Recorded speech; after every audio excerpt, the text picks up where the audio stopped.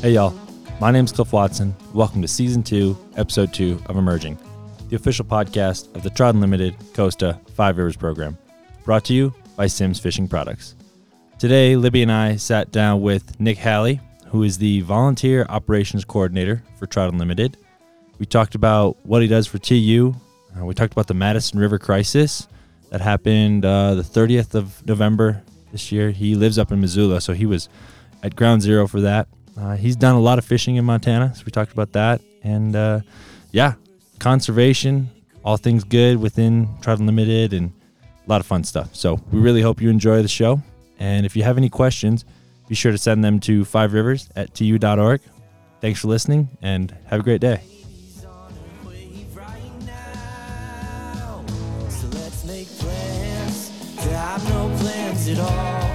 We'll just be standing tall. I found out everyone falls, but the real ones find their strength. Hey Nick, welcome to Emerging. How's your day going?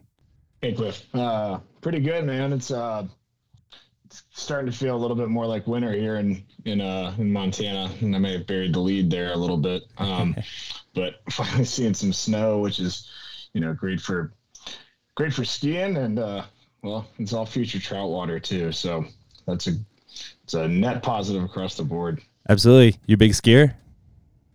I would not say I am a big skier. I think the term is leisure skiing. Leisure skiing. Okay. I go skiing, and that's plenty. That's plenty for me. Gotcha. Understood. So you're a big trout fisherman then. That must be why you're on the podcast, huh? Yeah, I go fishing sometimes. I think this year whether it was, a full day or maybe just an hour in the evening or at lunch, I think I've been on the water 130 plus days this year. That's awesome. Which is, it's helpful to have some pretty good water, right out my front door. Where do you live? I live up here in Missoula, Montana. I've lived here for, what is it? 3 years, I think. I live up here with my dog Lander, and this is home. Nice. What kind of dog is Lander? Lander is his breed name is a little bit of a mouthful. Lander's a Nova Scotia duck-tolling retriever. He's a bird dog. He's the smallest of all the retrievers. Looks kind of like a little fox, and that's my son right there. That's great. What's his favorite bird to go after? Pretty much anything that falls. Okay. I mean, to him, the bird is, that's just a play thing. I don't think he really has much of a preference as long as he gets to go get it and bring it back. Yep, that's what matters to him. So what do you do up in Montana? So I work as Trout Unlimited's Volunteer Operations Coordinator. I've been doing that job for 4 years now. I've been with Trout Unlimited 5 years.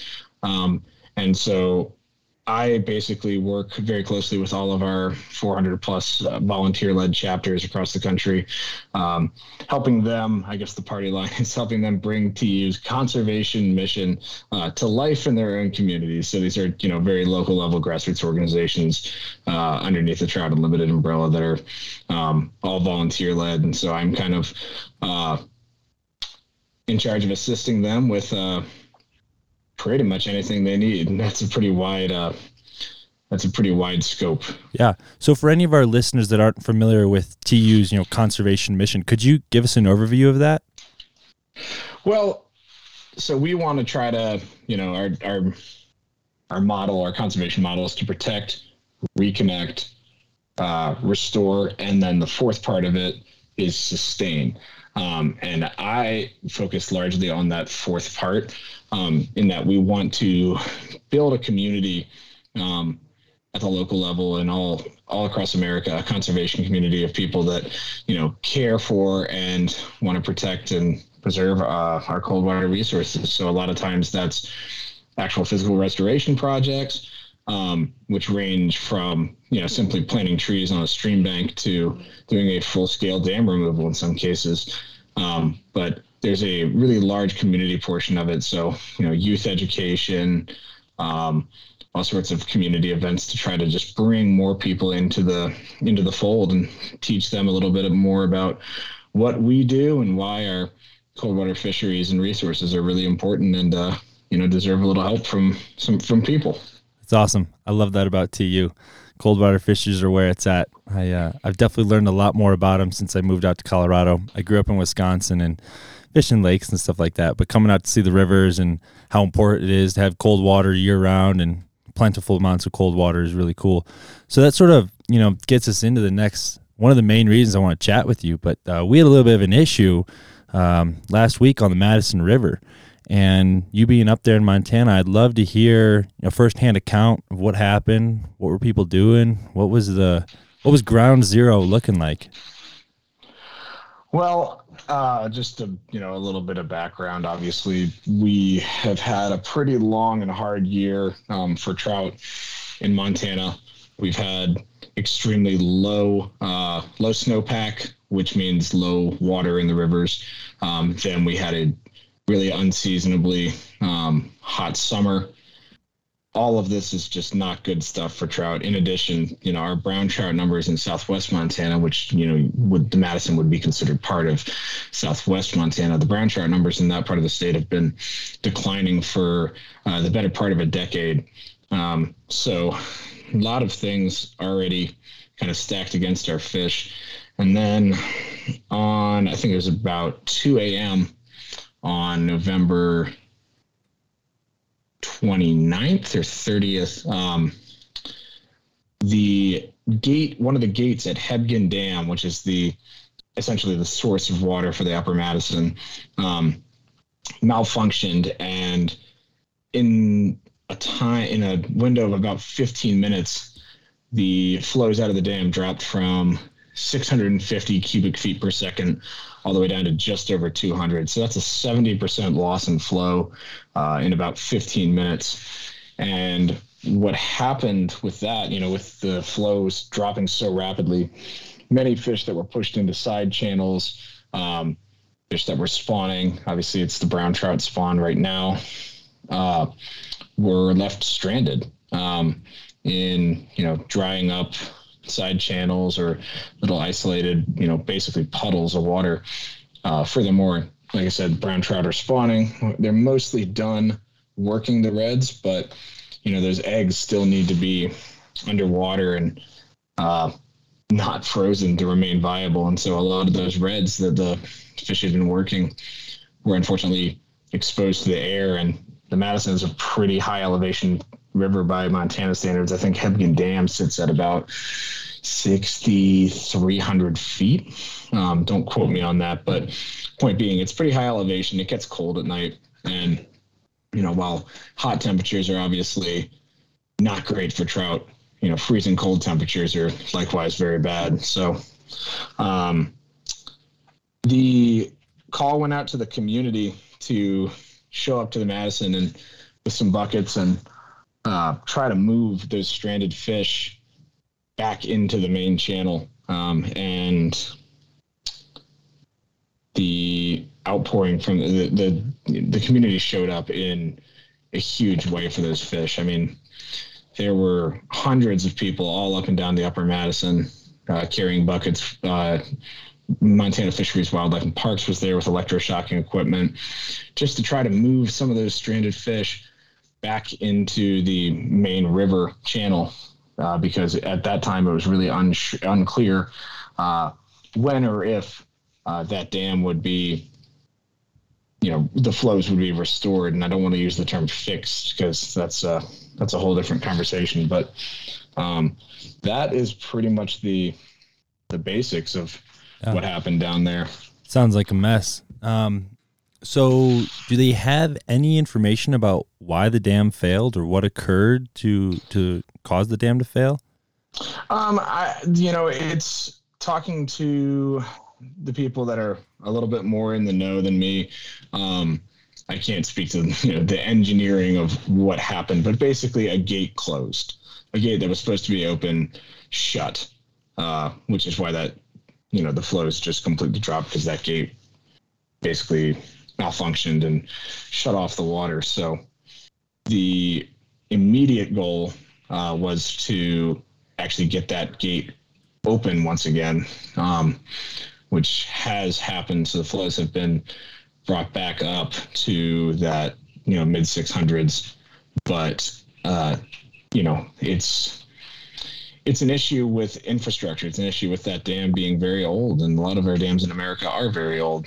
And it didn't function properly. And that's why we had this mess on our hands. Yeah, absolutely. That's a shame. And the fish in Madison, is that a wild trout population there? It certainly is, Cliff. Yeah. The Madison is actually, so in Montana, we do not stock our rivers. There is some stocking in lakes, but since the mid 20th century, a biologist by the name of Dick Vincent did research actually on the Madison. And this is kind of fitting that this is where it all starts. Did some research of the viability of trout populations when you stock versus when you just let wild fish do their thing.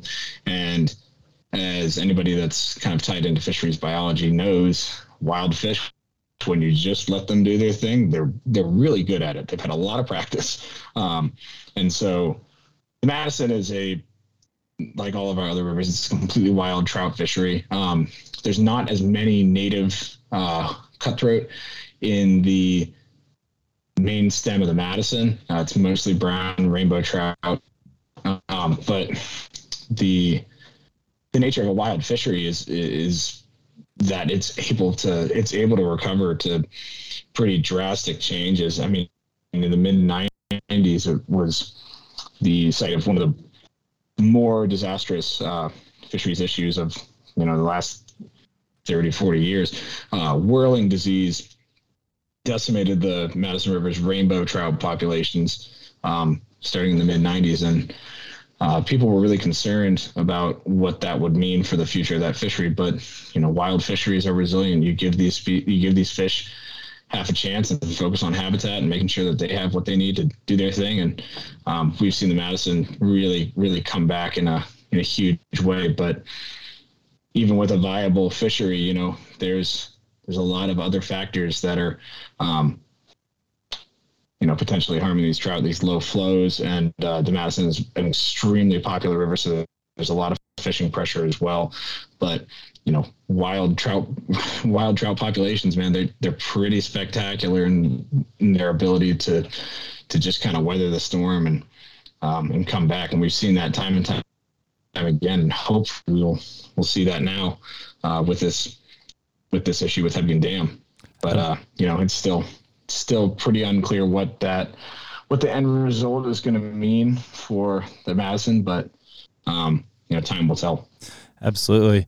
And I know you wrote an article about this for tu.org, so we will make sure to put that article in the description of this podcast so that people can read about it.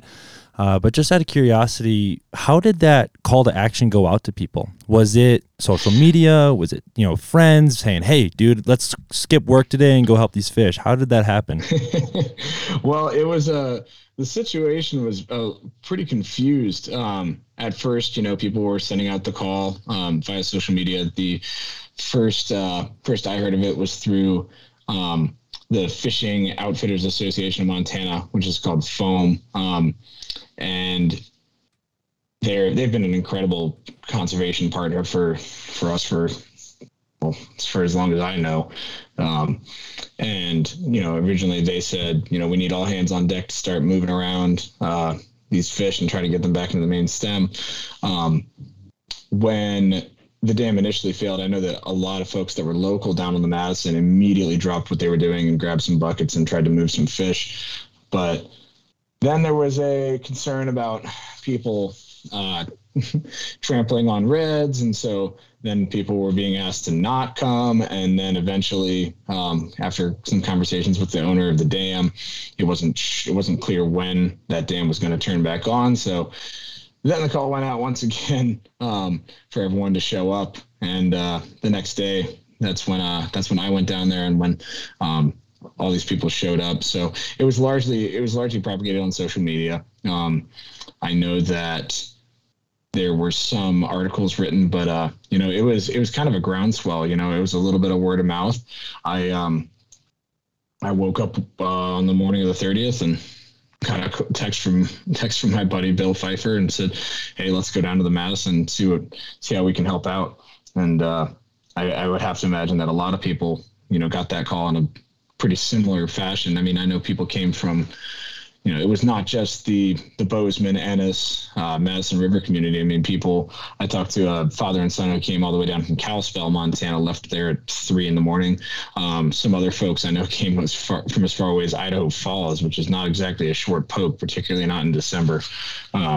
So there was, I don't know how everyone heard about it, but it was a pretty wide message, and people answered it in great numbers, which was just really, really cool to see. Yeah, that's incredible. But the whole thing was pretty disjointed. Everyone was scrambling to try to figure out what was going on and how they could help. Emergency situations like this usually aren't the most well choreographed. Certainly. They tend to be hectic.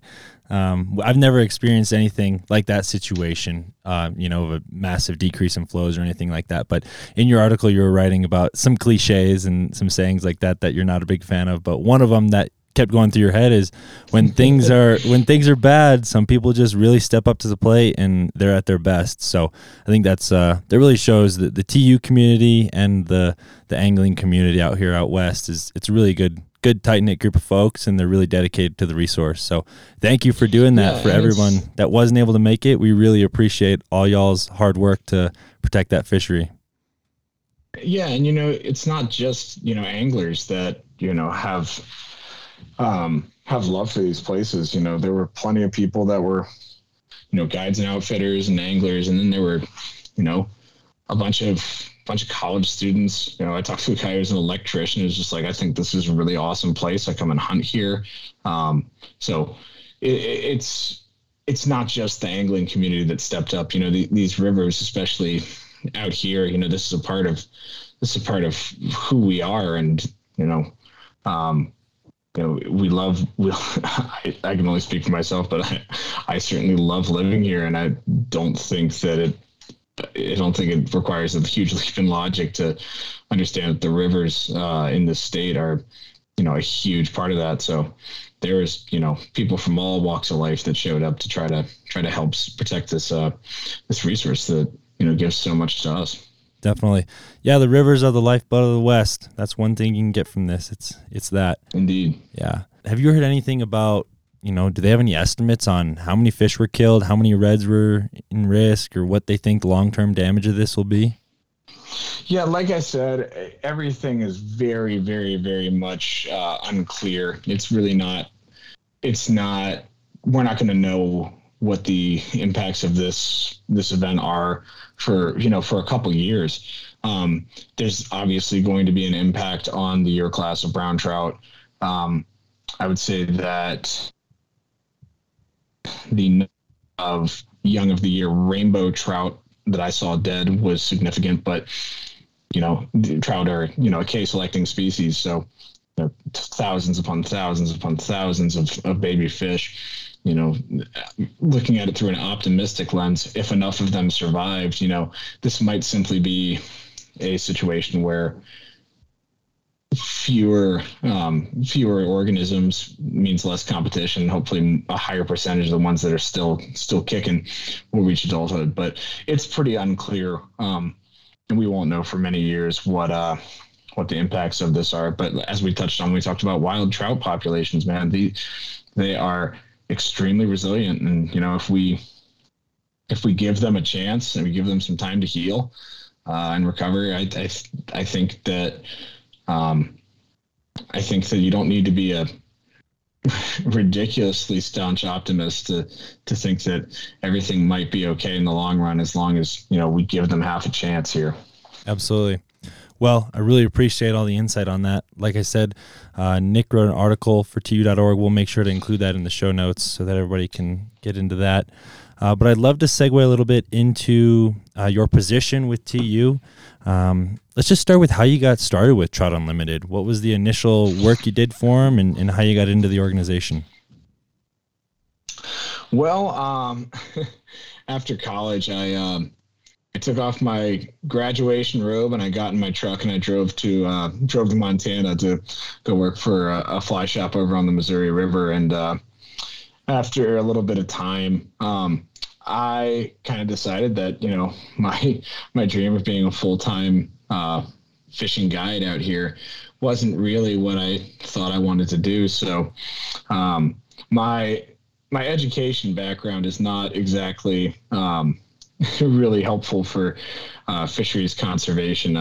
If you want to talk about Cold War weapons policy, I can help you out. But yeah, go figure. What's your degree in, Nick? Well, I have a degree in history and political science. Okay. But my thesis was on the failure of brinksmanship as an instrument of foreign policy during the Cold War. So really, really, really helpful stuff when it comes to fisheries biology. So I moved to Washington D.C. and I took a job at Trout Unlimited as a membership services assistant, which is more or less the mailroom level gig at TU, sending people stickers and calendars and such, and just kind of thought that would be a foot in the door, and it turned out that it was. And I took this volunteer operations coordinator position probably a year and change after I started working for TU, and I've never really looked back. That's great. That's a cool story. The long and short of it. Where'd you get your degree from? I got my degree from a little school in Northeast Ohio called the College of Worcester. Okay. Yeah, it's about 2,000 people in Ohio's Amish country. It's it's some people have heard of it, some people haven't, and I don't bat an eyelash at it. Mostly I get Worcester, Mass? No, not Worcester, Ohio. But funny. I went out there to play sports and then found myself spending a little bit more time heading up to the Lake Erie trips to fish for the Lake Run Rainbows, Great Lakes Steelhead, whatever you want to call them. Spent a little more time doing that than maybe my college coaches were happy with, and so didn't end up playing sports all 4 years, but did quite a bit more fishing. Good. Yeah, we'll do our best to avoid the Great Lakes Steelhead debate on this podcast. I don't need to create a riff in the Five Rivers community. We don't need to open up that box. No, not at all. I study political science and econ, so one day we'll have to do another podcast about China-U.S. relations or something like that, but maybe not today. Yeah, it might not be the forum for it. No. So within your position at TU as volunteers coordinator, we talked a little bit about what you do, but what's your day-to-day look like? Are you having a lot of conversations with local chapters and things like that, and really talking to people on the ground? Yeah, so my scope is national. Our chapters from Alaska to Maine to San Diego, California to Georgia. We have a chapter in Hawaii. Not a whole lot of people know this, but there actually are some wild rainbow trout that live up in the mountains in Hawaii, which is a pretty neat, unique little resource they have out there. But my day-to-day is, helping our grassroots leaders. Like I said, these are all volunteers. These are all people that do this work, running these grassroots organizations completely out of the kindness of their own heart because they believe in the mission and they want to make a difference. And, the reality of a volunteer-led organization is sometimes there's some things that they need a little bit of help with. So whether it is providing guidance on, where Trout Unlimited stands on certain policy issues, issues of liability, someone doing a stream restoration project needs, quite a bit of insurance coverage. And then, sometimes it's as simple as helping someone figure out how to send an email to a bunch of people. But, whatever our volunteers need, I'm usually the first point of contact. So my responsibilities they're pretty diverse. But basically, I would sum it up by saying whatever our volunteers need help with, I'm here for them. That's great. That's my day to day. Yeah. That's cool. It sounds like, at least when I think about what career I want to have, I want to do something that's dynamic and constantly changing. And like you said, some days you're helping emails, some days you're probably doing budget proposals, for insurance and stuff. So you're all over the place, which is great. I'd love to know what your favorite part of your job is. What makes you really excited? What makes you motivated? What gets you out of bed in the morning? Well, I would say it's probably, a couple of things. I think it's hard to say there's, one favorite part of my job. I know a lot of people who have jobs that they're jobs to them. It's not something that they're necessarily extremely passionate about. But it's their livelihood. For me, I get to go to work every day and work for a company that not only works to protect something that I have a really deep personal connection with, but also a company that I think does that, performs that mission better than anybody else in our space. And I think that's it's not something I take for granted. The people that we have working for TE are incredibly talented, incredibly passionate professionals, and it's pretty cool to get to brush elbows with some of the sharpest people in fisheries. And the other part that I just really love, and this ties into the Madison, is getting to see the power of a grassroots network and the power of volunteers and community conservation. I get paid to do this. This is my job. Like I said, our volunteers do this because they simply care that much. These resources are that special to them that they sacrifice their time and efforts just to continue to, try to help, make sure that our next generation has the access and, gets to enjoy these resources as we have. It's not something that is a given, especially now with our changing climate. And, it seems like, the Madison's a great example. There's more straws. There's more straws in the river than ever before. We're putting a lot of strain on our natural resources in America and beyond. And it's going to take a lot of people working very hard to make sure that we still have those resources in future years, and certainly we still have those resources in the shape that we found them. So I guess that's a pretty long-winded way of saying that's very, very powerful to me and very inspiring. It really helps me go to work every day motivated. Absolutely. Yeah, I've done a little work with the Boulder Flycasters chapter of Trout Unlimited through the CU Fly Fishing Club, and I feel the same way about the people that are in that organization. They just love the resource. That's just the only way to put it, and they want the resource to be there for everybody else because they know it's had an impact on them, and they want to continue that impact to the future. So do you have a favorite volunteer project or TU, project in particular that you've seen over the last couple of years that you're like, oh, I just love the success that project has seen. It's motivating. Anything along those lines, that a specific project you like? That's a good question. I think that honestly, the one that sticks out in my brain is this Madison effort. And I want to be clear that this is not a TU project. And to me, that's kind of one of the things that is important about this. We are just one organization that cares for these resources. And there's just so many, if for lack of a better word, shareholders out there that want to see these resources, improved and protected. And one of my favorite conservationist, is the author Edward Abbey, who you're probably familiar with. And one thing that one of his more famous quote is, "Sentiment without action is the ruin of the soul."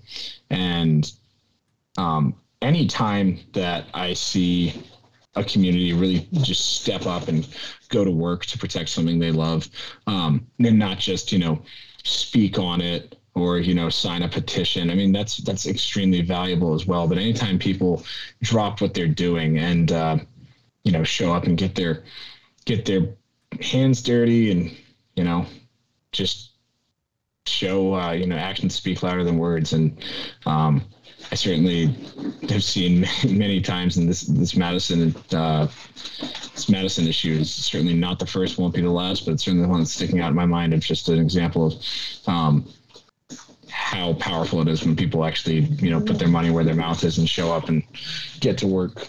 Is that Lander over there? I think he found a ball again.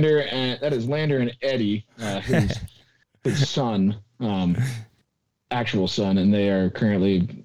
it's the daily clash of the Titans. I love it. That makes me want a dog pretty bad. I wish the dog was getting away on my podcast. That's great. Sorry for the background noise. Oh, no worries at all. Dogs are welcome on this podcast. There's a dog welcome zone. Dog-friendly podcast. Exactly. So it's my understanding you've also done some guiding out there in Montana.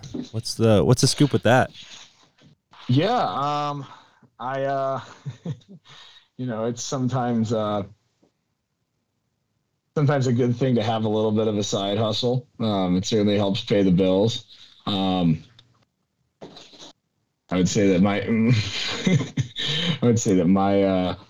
my guiding is very much an ancillary part of my life, but I really enjoy it. I think it's pretty powerful to get to take people out and show them these places that I think are so special, and hopefully leave them with a similar mindset at the end of the day.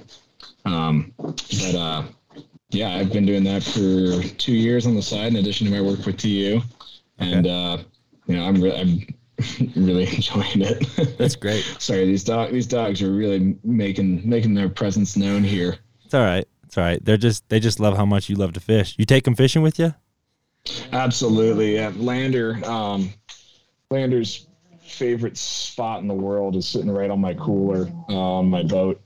So he gets to go with me pretty much every day. So when he starts whining and complaining about, I'm not throwing a stick enough for him, I just have to remind him how lucky he is, man. This dog you live a pretty good life, buddy. How is he in the boat? Is he pretty relaxed? I know some dogs go crazy in a boat. No, man, he's good. He's nice. He's had lots of practice, and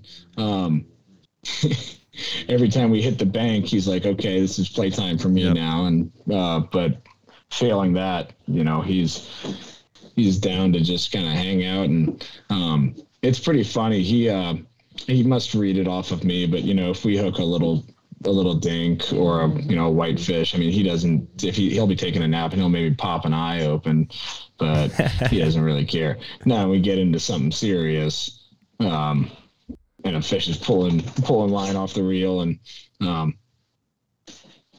he's paying attention. He wakes up and he knows that's a good one. You got to get him on the oars one day. Help him roll you around and chase that fish down. Yeah, the major obstacle to his rowing has been the lack of opposable thumbs. Major fly in the ointment. But we're working on it.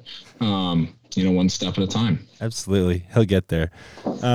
So within your guiding and your fishing out there in Montana, what's your favorite river to fish? Oh, that's not a fair question, Cliff. They all. So I'm in Missoula. I'm on the west side of the state, and all of our rivers are freestone rivers for the most part. There are some little reservoirs that impact them, but these are mostly completely freestone natural rivers. So they're extremely variable, and they all have their time to shine. So picking one of them is certainly not something that I can do in good conscience. But we have the Blackfoot, the Clark Fork, we have the Bitterroot and Rock Creek are probably the big four. And then when it's runoff or later in the season, we'll make some forays over the Missouri, which is a large tailwater in central Montana, about 2 hours away. But they all have their moments. They all have their time to shine for me. So picking one, I mean, it's like picking your favorite kid. I mean, hypothetically, if I had children, that I imagine it would probably be that difficult. But certainly the rivers around here, man, they're all they're all special. But I do definitely have certain stretches of them that are kind of my happy places. Yeah, definitely. Going back to what you said earlier, can you explain a freestone just for anyone that's not familiar with the term? What does that mean? So basically, when we talk about trout rivers, we have three kind of major classifications. We have freestone rivers, tailwaters, and spring creeks. Spring Creek's pretty simple. It's a creek that basically just bubbles out of the ground. They're most often found in places with lots of limestone, but they are, they're usually quite small. Then we have your tailwaters. Tailwaters are rivers that come out of a dam.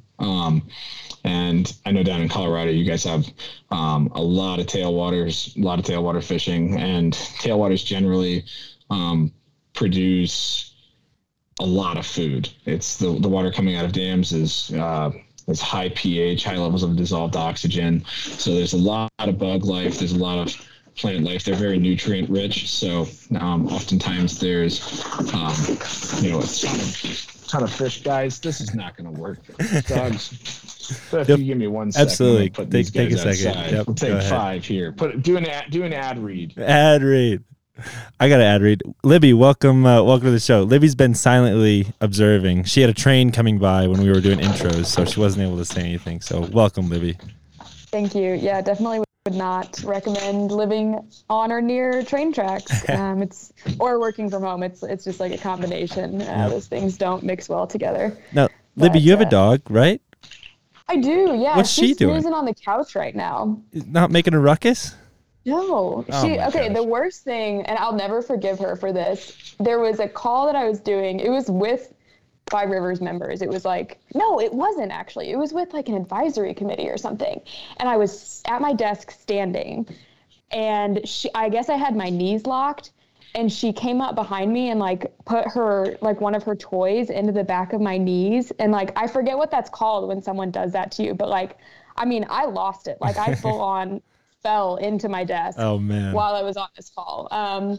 So yeah, still not really over that. Tabletop, yep, that's it. Yep. Like high school again. But, yeah, she's chilling right now. Good. So I apologize for that interruption. No worries. We got, where is I? Tailwaters. So you typically have, a lot of bug life, a lot of bug life starts that food chain. So you have a lot of trout and usually a lot of big ones. Because they fish so well, because there's so many fish, there's usually quite a lot of fishing pressure. They can be pretty technical. They can be tough places to catch fish. And then we have our freestones. Freestones are basically rivers that just fall off the side of the mountain. So their water source is entirely snowmelt, or, there is definitely some spring influence in many of them. But they are completely beholden to how much snow is up in those mountains, and because of that, there's nothing to kind of regulate the flows. They can be very mercurial, and very one day is completely different than the other. They're a living, constantly changing thing. So those are kind of 3 classifications of trout rivers, I guess. Awesome. That's really helpful for anyone that was curious about that. Yeah, I'm very attuned to fishing tailwaters out here in Colorado. I'm quite honestly, I'm tired of it. It's cool. You know what I mean? I was really stoked on it first couple of years, swinging a mysis or a size 20 something midge through the toilet bowl or the hog trough. But, it gets a little old, but that's, I'd love to fish a few more freestones. So I'll have to make it up to Montana. Well, yeah, it's, there's 2 sides of that coin, and it's, when it's runoff, we're not fishing very much here. And so that's when, for guiding, we'll take folks over to the Missouri. And we also have the West Fork of the Bitterroot is a tailwater. But yeah, man, it's pretty cool to be on a river that's just completely, completely doing its own thing. It's a wild and dynamic, and they're very alive. Nick, did you start doing wade trips and like guiding wade trips and then get a boat and start doing float trips, or did you like get a boat and then start guiding? Like, what did that process look like? Well, I did get a boat. I don't do many walk wade trips, but when I was living in Craig, Montana on the Missouri, I bought a boat and just kind of went to work, learning how to fish and row. And it's certainly something that, it just takes time on task, like pretty much anything. It's definitely been a pretty long process to get to where I am in terms of, rowing boats, but it's simply time on task. Do you have any advice for anyone that's looking to learn how to row, but maybe doesn't have a good buddy with a boat? Well, that's that. And the answer to that question is no. It's one of those things that you just got to do it. So, drive down the street, find your neighbor that's got an old drift boat parked in his yard, and start chatting with that guy. Maybe bring him some pastries or something, and maybe once in a while let him borrow the boat, or see if he'll let you borrow his boat. But it's just one of these things that it's all muscle memory and it's all time on task. I would say for anybody that's trying to learn how to row, you just got to go do it. So when I was living in Craig, oftentimes, and this is something that I think is very important, if you want to get good at something, and particularly if you want to be a guide, there's going to be parts of that process that are going to be work. I would grab one of the rental boats before I had my own and just dump it in at the Wolf Creek Bridge and row down to town. I'd row to one bank, row to the other bank, work on my crab walk, kind of visualize if I had an angler in the back and front, what I would be doing, and just time on task. And one thing I will say to anybody that's, starting to row, one of the most helpful things that I was ever taught is keep your oars in the water. No matter what you're doing, keep your oar blades in the water, because that'll help you feel what that boat's doing. It'll help you feel what the river's doing. And at the end of the day, it is all feel and muscle memory. So you just got to do it. Yeah, definitely. I'm sorry. It's not you can't really learn how to learn how to row in a gym on the rowing machine or by visualizing it. You just kind of got to feel that boat and feel the river. Definitely. Yeah, for sure. When I worked at a shop in Jackson for a summer, and when I first got out there, I was asking people basically that same question, and they would just kind of look at me and just be like, go do it. Like, find someone that will let you, will trust you enough to try to row their boat and just try it. So yeah, there really is no other way. Yeah. And there's plenty of young kids that I've kind of taught some stuff to, and if I'm not using it, I'll let them borrow the boat as long as I get to choose exactly where they're going. I need to have a little bit of peace of mind and have them take that thing somewhere where I know that they can't mess up too meaningfully. Yeah, don't need them drilling a rock. So Nick, for a lot of college kids, having a boat's tough. It's expensive, and you got to have a place to store it. So anyone that was planning on coming out to Montana, you don't have to burn any spots here or anything like that. But kids that are coming out from Pennsylvania, Colorado, wherever, looking to do a walk wade trip in Montana, where would you send them? Where would you say you guys can go have some fun here, wading, and so good chance of some fish?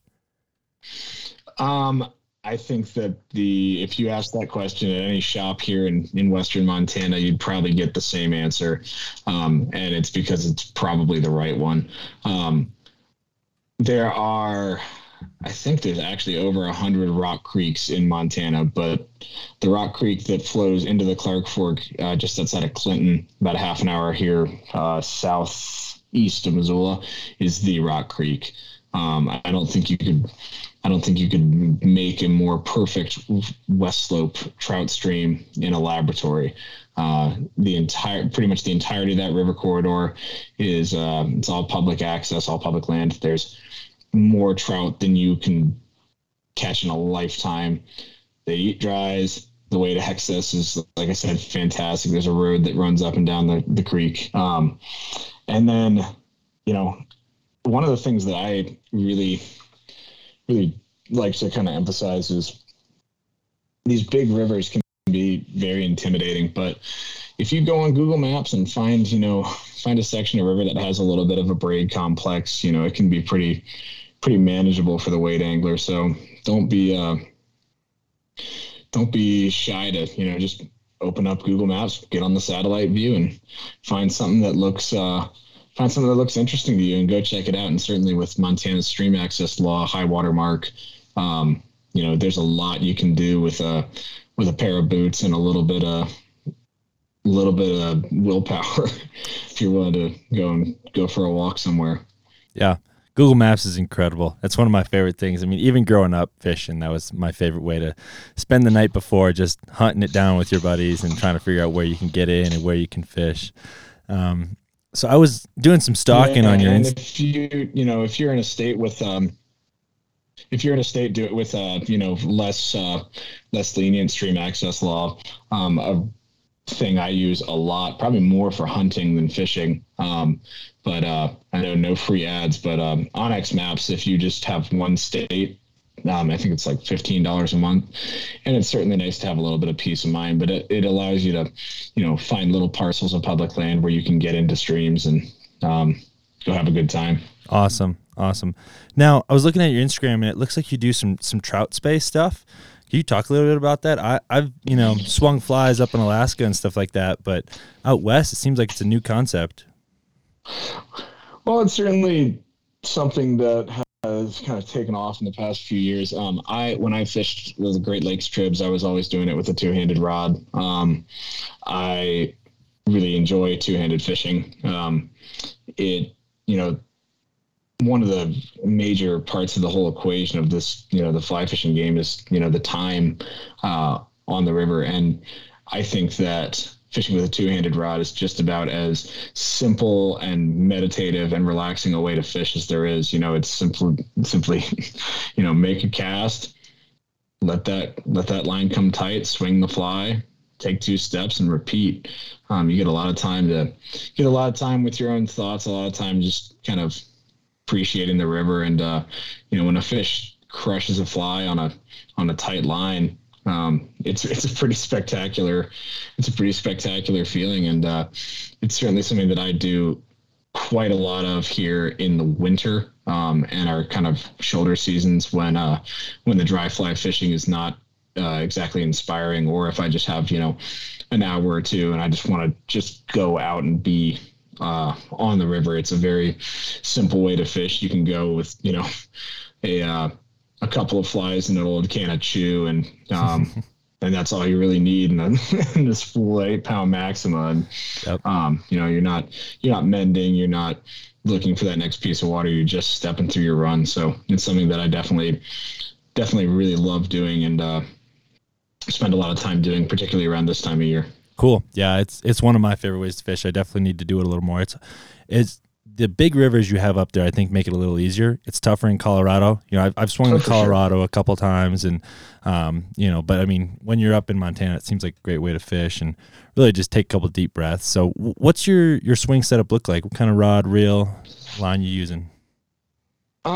So in the winter here, I am almost entirely fishing short Skagit heads. I fish a 11-foot 6-inch 4-weight with a short Skagit head on it, and that pretty much gets me through the winter. In the fall and in the summer, when we have the caddis are popping, then you probably want to use a Scandi setup. and throw, dry line stuff and swing little caddis, soft tackles right up in the top of the water column when the fish are more willing to, come up and grab some. And so for that, you want to probably have, either a 2 or 3 weight rod. But to get me through the winter, throw in, big, relatively heavy tips and, small streamers. Definitely the Skagit setup is the way to go. And particularly if you're just getting started, Skagit heads, they're short, they're heavy, they can, even if you're just starting, you can get that thing out there and at least be fishing without having to look like Whitney Gold. Yeah, definitely. It's a tough cast to figure out at the beginning, but if you get your setup right, your right line, right rod, right tip, everything like that, you can really bomb some line out there. So. Absolutely. And it's certainly, if you've ever been to a driving range, and you start hitting golf balls, you hit one pure and you're like, ooh, yep, that was awesome. Oh, same thing applies to spade casting. Yeah. When you get a hold of it and really just feel that head turn over and just take your tip and your fly all the way out into the middle of the run. It's a pretty awesome feeling. You feel, it'll jerk the rod out of your hand. If you do it right, you can really launch it. It's pretty cool. So one more question here before we get all wrapped up, and it's kind of big picture, but as the volunteer coordinator, do you have any advice for young people looking to get involved with TU, looking to get involved with maybe just volunteering in general? What do you recommend to those college kids that are trying to get out there and help? Well, I would say, obviously getting in touch with your local TU chapter is certainly something that you should be definitely doing. But when it comes to just engaging in volunteer work in your community, think about what are the resources that are important to you, and take a look around in your community and see who's fighting the good fight and what they're doing.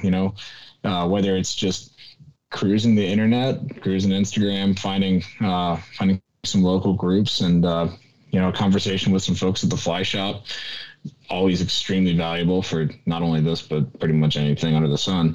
And just find some people that are, in your mind doing some good work for something that you care about, and, get in touch with them. And I don't think that any sort of, volunteer action should be limited to, just fisheries. This is, rivers and trout are just one part of these really complex ecosystems that we live in. So talk to your local Sierra Club. There are people that are super into butterflies. Mm-hmm. Find out just how you can just take a few hours on a weekend and go and help out. And I can promise you that the people you're going to meet that are giving their time and effort to help their community, I can almost guarantee you that those are good folks, and those are folks you're going to be happy to know.